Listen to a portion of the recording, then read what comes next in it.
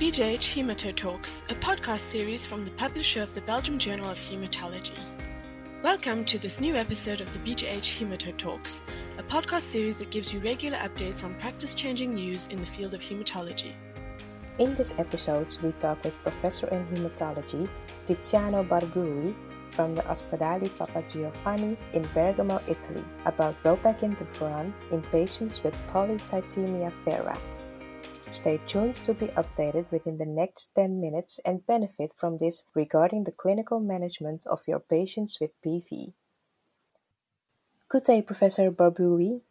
In this randomized clinical trial, you compared ropeck interferon with phlebotomy in patients with PV.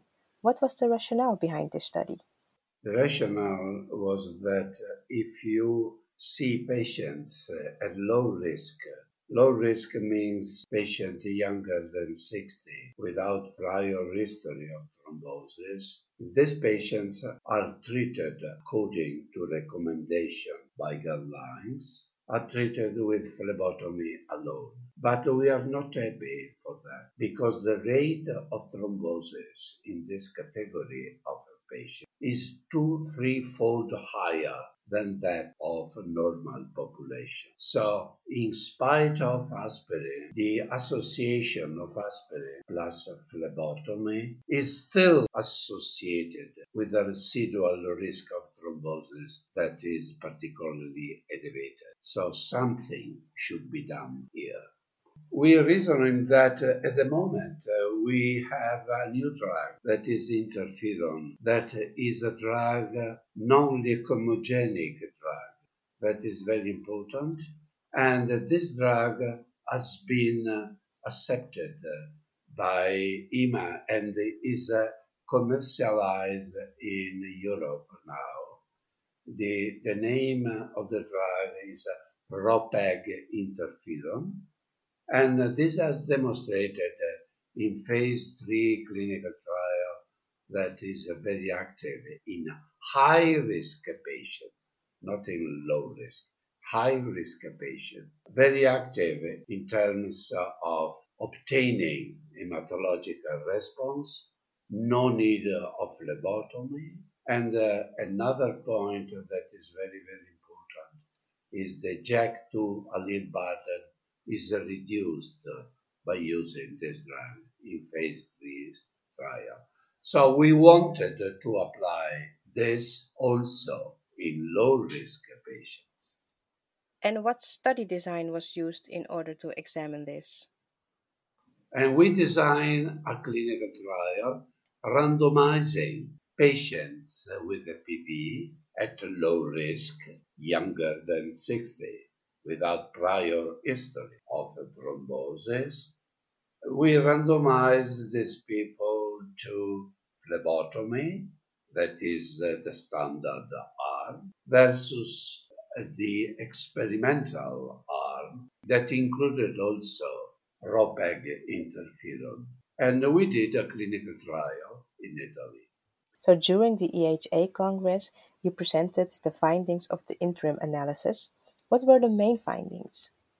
Results indicated that if you have a patient with low-risk PV and you give ropeck interferon, you are able to reduce the hematocrit in a higher proportion of your patients than with the phlebotomy alone, even though you see a patient every month. So every month, if the hematocrit is over 45, you do phlebotomy. And we saw that after 100 patients, in the analysis of 100 patients, we saw that by giving ropeck interferon, you reduce the number of phlebotomy and you keep your patient on target in a higher proportion than in phlebotomy alone arm, so that you realize what you want in a patient with polycythemia vera at low risk. You reach the hematocrit on target, that is 45 or less, by reducing the number of phlebotomy, and you get a better result also in terms of quality of life, and without increasing the toxicity of these two procedures.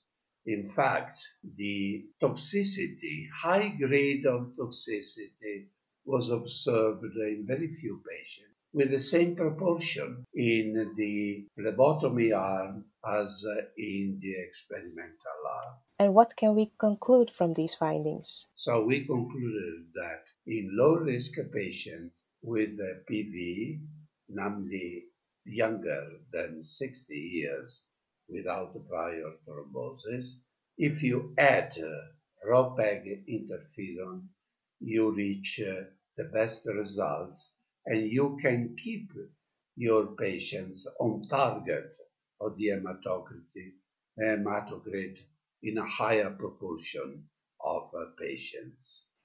So that's quite an impressive conclusion based on an interim analysis. What are the next steps regarding this study?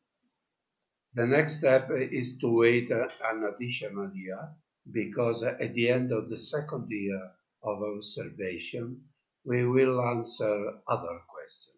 For instance, we answer the question whether you can keep also over time leukocyte and platelet number at normal levels. You can reach also the best results in terms of splenomegaly. You can have, this is very, very important, you can have also a reduction of JAK2 allele burden. That is very, very important to establish whether the drug is able also to modify what is the hallmark of the disease, that is the mutation of JAK2 allele burden. Thank you very much for explaining this in this podcast, Professor Barbui. Thank you for asking me. This podcast was brought to you by the publisher of the Belgium Journal of Hematology. For more Hemato Talks, please visit us at bjh.be. Thank you for listening.